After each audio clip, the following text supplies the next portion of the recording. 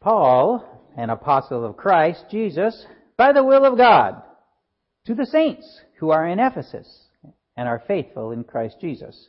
Grace to you and peace from God our Father and the Lord Jesus Christ. If a person is a saint, and by that Paul means one who has obtained salvation by faith in Christ Jesus, how should they think about their salvation? Particularly in the sense of how their salvation began. How were we, as believers, redeemed? How will those we love be redeemed from their sinful state when they believe? Where does it all begin? This is important because how anything starts says a lot about how it operates. Well, I see that's as clear as mud. Let's try it another way. The origin of any given thing says a lot about what it is and how it operates. It used to be that anything made in China was probably cheap junk, right? Not so much so now. But we will all agree that if a car comes out of the Rolls-Royce factory, it's going to be a very nice car, and it will operate flawlessly. And let's talk about the warranty. My dad, an auto mechanic with a fastidious nature, greatly preferred Snap-on brand tools. If you were for any reason dissatisfied, there was a 100% money-back guarantee. Absolutely. Just turn it in, get your money back. And if the most unlikely occurred and a hand tool broke, for any reason whatsoever, it was replaced free of charge. If you bought a Snap-on tool, it was for life. In fact, beyond life. My dad's now in heaven, but if I use one of his tools and it breaks, I can bring it to them and get a new one in replacement. How about that? A guarantee that goes beyond life. And it only does so because of where the tool was created, where it had its beginning. Now, back to Paul and the Ephesian saints. What did they need to know from the very beginning about their salvation? What is it that is most important about the root of their faith, the origin of their redemption? Today we're going to see 5 points about our redemption that Paul thought absolutely critical. So essential did he regard these that he starts his letter to them with this intelligence. And then he builds on this instruction throughout the whole letter. If you read Ephesians, everything starts here. We will learn first the root of redemption, from where it comes, its genesis, its beginning. And then the reason for redemption. We rejected God. Why not just leave us in our mess? Why are we redeemed? There must be a reason, yes? After that, Paul will give the recipe for redemption. That is to say, how is redemption achieved? Then we want to know the result of redemption. What happens because we're redeemed? And there's one final thing we need to know. Remember that tool warranty? What's the warranty in our redemption? Let's call it redemption's surety. How sure is our redemption? What happens if we break our redemption? You do that. What happens if someone breaks us? Okay. Got all 5 of them? The root of redemption, the reason for redemption, the recipe for redemption, the result of redemption, and redemption's surety, or surety. Understand, this is important. The Holy Spirit drove Paul to write these inspired words because they can change our lives. And we need to start with the questions, who and when. You know, when we think of our first birth, what do we want to know? Well, when was I born and who were my parents? Isn't that what we do? I mean, we want to go back, grandparents, great-grandparents. We who believe the words of the Bible know that every human being on earth shares an ancestry. We are all offspring of Noah and one of his kids. And clear back at the very beginning, there was one woman and one man who were our ultimate parents, Adam and Eve. Or are they? What does Luke say about Adam? He was the son of God. God is the real ultimate parent of every human being as to our first birth. And, no real surprise here, when we consider our redemption, our second birth, we find God there as well. All right, the root of redemptions. Ephesians 1:3. Blessed be the God and Father of our Lord Jesus Christ, who has blessed us in Christ with every spiritual blessing in the heavenly places. Bless the Lord, O my soul. Worship His holy name. Sing like never before, O my soul. Yes? The Father, through the Son, in Christ, orchestrated the spiritual blessing of the new life that we now have. Bless the Lord, O my soul, and all that is within me. Bless His holy name. Our spiritual life is ours because the true Father of us all wanted to bless us in heavenly places. Where? What does that mean? When thinking about beginnings, it's not a bad idea to remember where the finish line is. You know, a good start is only a good start if it's headed in the right direction. And when our Father God starts something, trust me, it's headed in the right direction. God, our Father, has blessed us in the heavenly places, even as He chose us in Him before the foundation of the world, that we should be holy and blameless before Him. Before we get to the win, let's consider how we even get into this race. How did you decide the first time that you wanted to be born? Anybody? Sounds like a silly question to me, you know. But there are those who claim that we were involved in our first birth. Religions that deny our need for God's saving grace that leads to our second birth, they also tend to promote the idea that we had a part in that first birth. You may have heard of karma. The idea that what happens to you in this life is directly related to what you did in previous lives. That's karma. The Mormons insist that we were alive before this life on some other planet, and we chose our time of birth here and to some degree our place in this world. They believe that. These heretical beliefs want to avoid a central truth in Christianity. We didn't choose to be born the first time, and neither did we choose our second birth. It is God, and God alone, who decided both. For by grace you have been saved through faith, and this is not your own doing. It is the gift of God, not a result of works, so that no one may boast.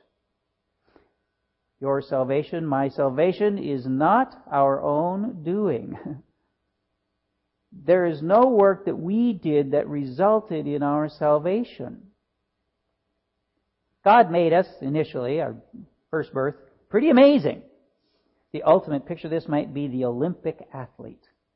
Body finely tuned with muscles smoothly flowing effortlessly over their exquisite frames. I love watching the Olympics.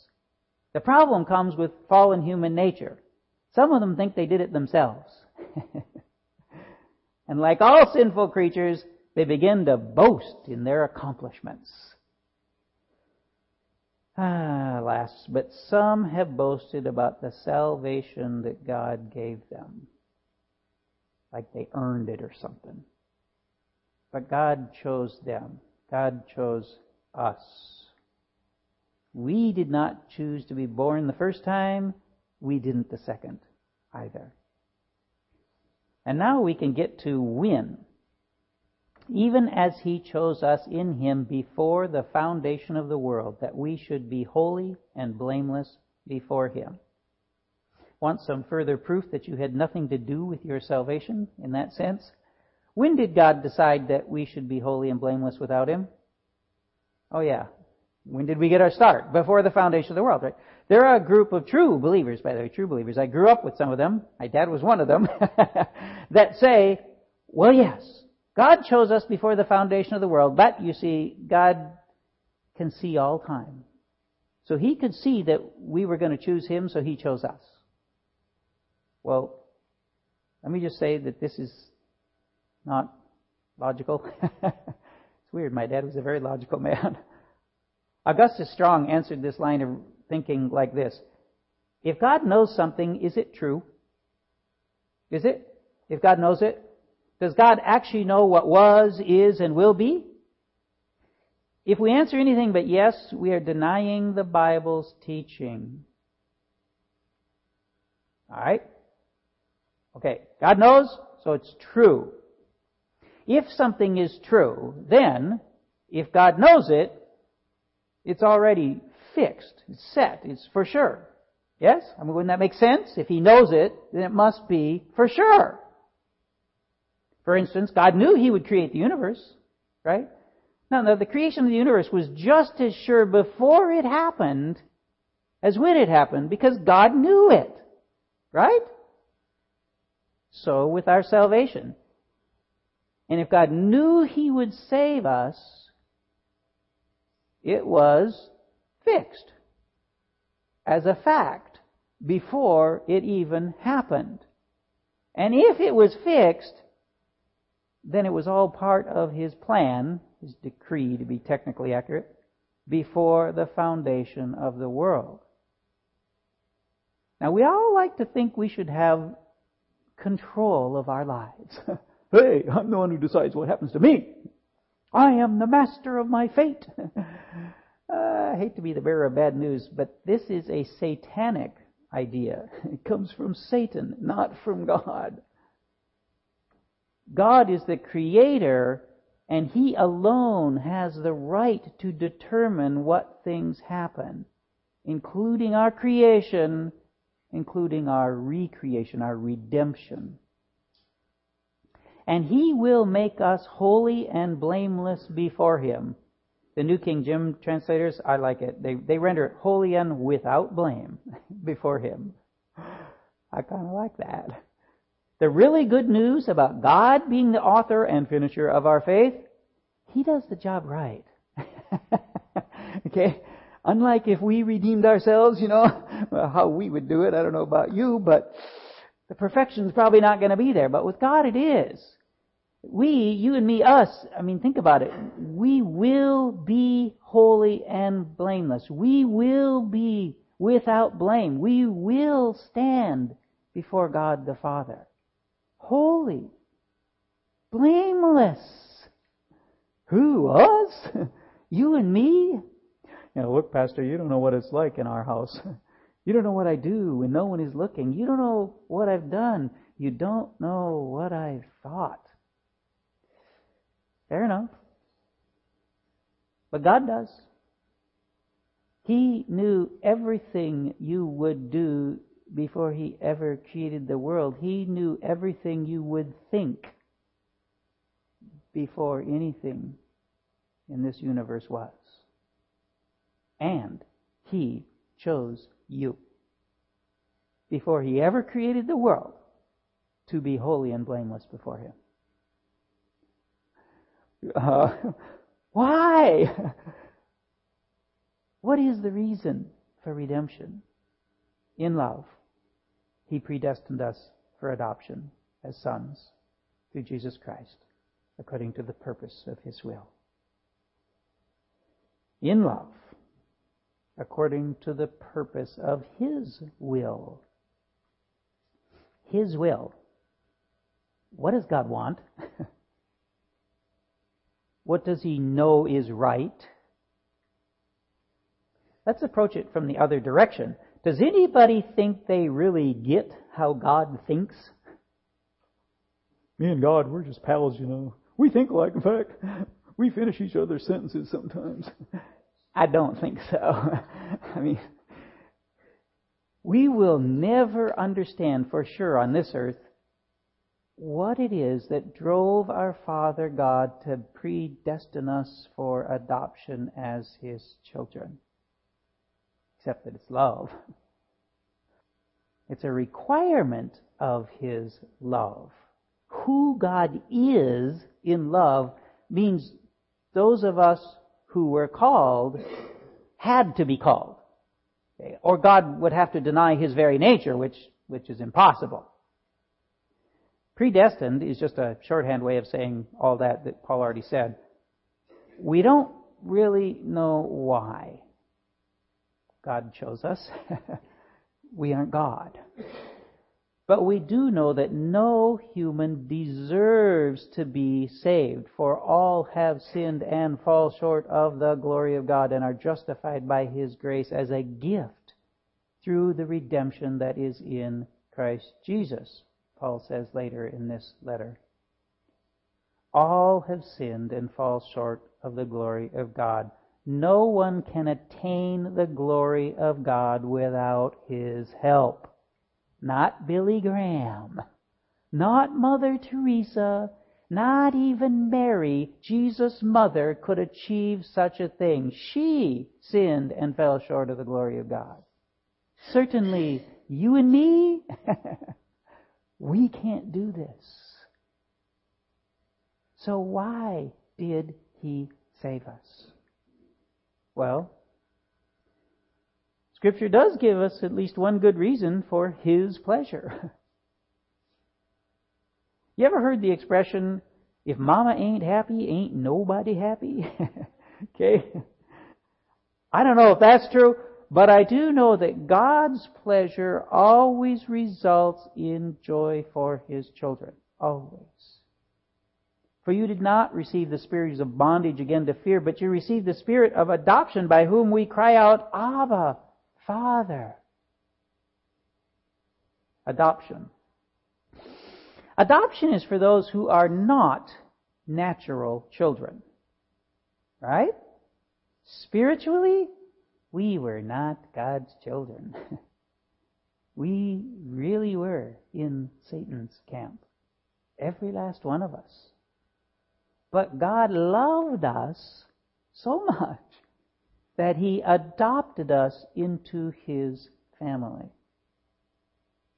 Well, you could say He's already started the paperwork, as it were. And remember, everything God knows, we're in His family, is for sure.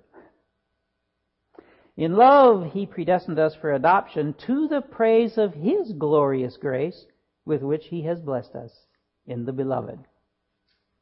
This is the very base of Christianity, the foundation.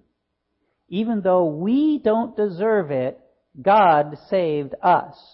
We are accepted by God the Father because of the work of the Son, the Beloved.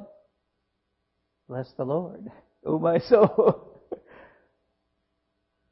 Okay, we've looked at the Father's love in choosing us. Now Paul shows us the work of the Son, the recipe for redemption. In Him we have redemption through His blood, the forgiveness of our trespasses, according to the riches of His grace, which He lavished upon us. Our return, redemption, to the Father is made possible through the blood of the Son. His sacrifice by which we have forgiveness for our sins. Remember, we are going to be holy and blameless before Him. We will be holy and blameless before Him. This is possible through the death of the Beloved, because He is rich in grace. We are not rich in grace, and so thus saved. No, He lavished grace upon us. Lavished is a great word. It means to be generous, to pour out like water, to deluge a person with something. There's this little town in southern Idaho called Lava Hot Springs, for the obvious reason. They have a number of swimming pools there, including an Olympic-sized pool, complete with 5, 7.5, and 10-meter diving platforms. I've actually dived off all of those. Now, if one goes there on an off day, early in the morning, you can be the only person in that huge pool with that naturally heated water, all by yourself, deluged in the warmth of an ocean of grace. Water there, but but you see where Paul's going here. Lavished with grace. Grace which he lavished upon us in all wisdom and insight, making known to us the mystery of his will according to his purpose, which he set forth in Christ as a plan for the fullness of time, to unite all things in him, things in heaven and things on earth. What was God trying to achieve? The unity of his creation with and in himself. The bringing together of his children in himself. In Paul's time, the concern was the unity of the Jewish and Gentile Christians. It was a mystery to people until then how God might pull this off. How are you going to bring these people together? Jewish people thought it would be by making all those Gentiles stick to the Jewish laws, like circumcision, certain food. Most Gentiles thought, probably not, okay, not into that. And they were right, and the church was created. A church which needs unity more now than ever. Unity in him. We don't have time to talk about it now, but unity is not achieved by being tolerant of those who act contrary to the Scripture and tolerant of that behavior. Read the letters to the Corinthian church and you'll discover how quickly that can go wrong. We must adhere with vigilance to the proper protocol of Scripture, if you want to say it that way. It is critically important, especially as the chasm between the behavior in our society and that to which the church is to conform continues to widen. In the millennium, unity under Christ will be required of all people. Unity in eternity with the Father and the Son will be our natural behavior. Looking forward to that. And unity always brings God pleasure. And remember, when God is happy, all his family is happy. So, unity. We'll talk about that another day. Which brings us to the goal that was in mind at the creation of our redemption, which is the result of redemption. In him we have obtained an inheritance, having been predestined according to the purpose of him who works all things according to the counsel of his will, so that we who were the first to hope in Christ might be to the praise of his glory. Paul reiterates some important points. Predestined, God doing his will, not ours. But Paul starts with, we have obtained an inheritance. We who? Well, he says so in verse 12. We who were the first to hope in Christ. First, yes, the first generation of believers. Those who were directly taught by Christ. We would be then those Jews who saw that their real hope was in Christ. They were the first Christians. It's important to understand that they believed under the old system before Christ's resurrection. They believed then too. There's a whole thing about the people of Israel who get an inheritance, which was planned before they existed because he, God, wills it through Christ, for which he should be praised, and because of which he will be praised. We're not going to deal with that today. It's too much to consider now, but just know that the Ephesian church knew Paul and his teachings. They already knew him, so they understood all that he was referring to here. Let's continue on to Paul's next phrase, which is directly related to us today. In him you also, when you heard the word of truth, the gospel of your salvation, and believed in him, were sealed with the promised Holy Spirit.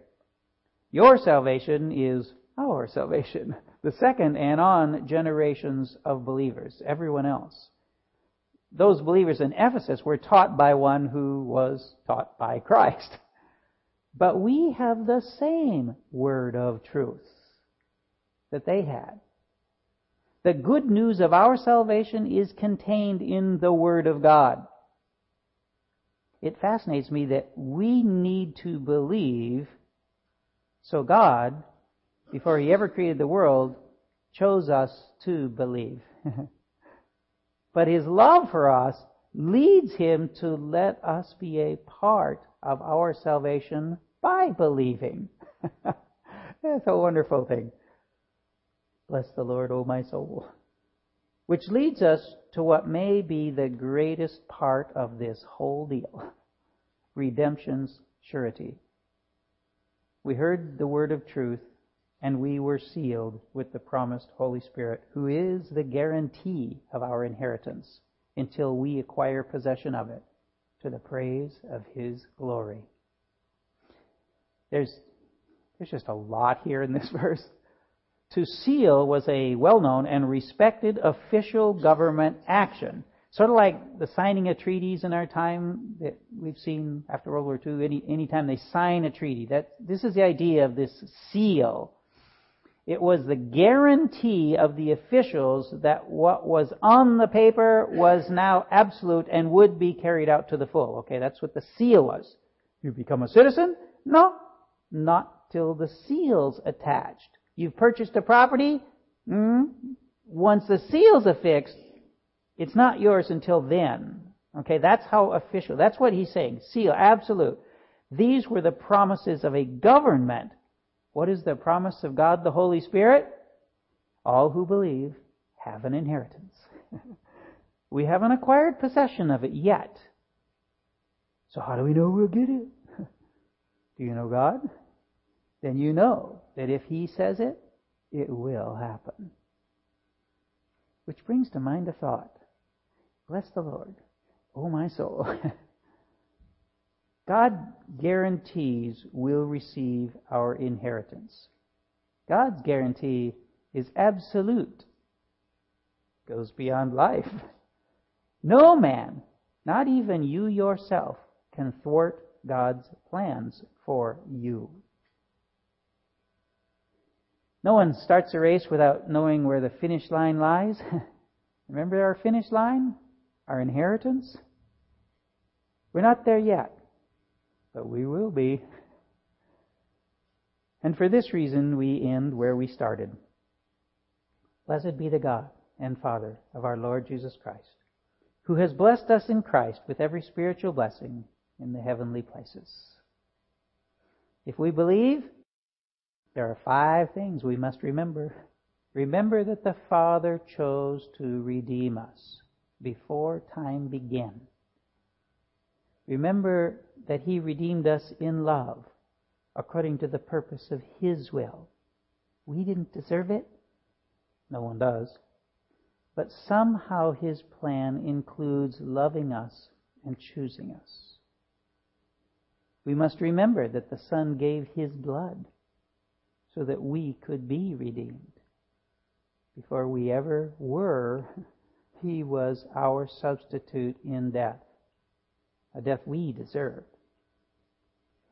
We must remember that we gain an inheritance because of our redemption, so that Christ will be glorified. We must remember that when we were redeemed, the Holy Spirit guaranteed our inheritance. Before we were ever born, He determined that we would acquire possession of it, to the praise of His glory. Bless the Lord, O my soul, and all that is within me. Bless His holy name. Bless the Lord, O my soul, and forget not all His benefits, who forgives all your iniquity, who heals all your diseases, who redeems your life from the pit, who crowns you with steadfast love and mercy, who satisfies you with good, so that your youth is renewed like the eagles. Bless the Lord, O my soul. Father, we would like to be pouring out blessings to You in our gratefulness, in our deep thanks. But really, there's nothing more we can give You than our words and our hearts and our lives. Help us, Lord, to show our love for You because of Your love for us in whatever way You give to us. Help us to show others the glory of your choosing. Every human being walking this planet could be one of your children. Help us to show them the way and draw them to you. Thank you, Father. Thank you so much for this great plan of redemption that you made for us because you loved us. Don't understand it, but I don't really need to. I just need to know you and your Son who died for me, and have your Holy Spirit living within me. That's all we need, Lord. Thank you, Father, for all of that. In Jesus' name we pray. Amen.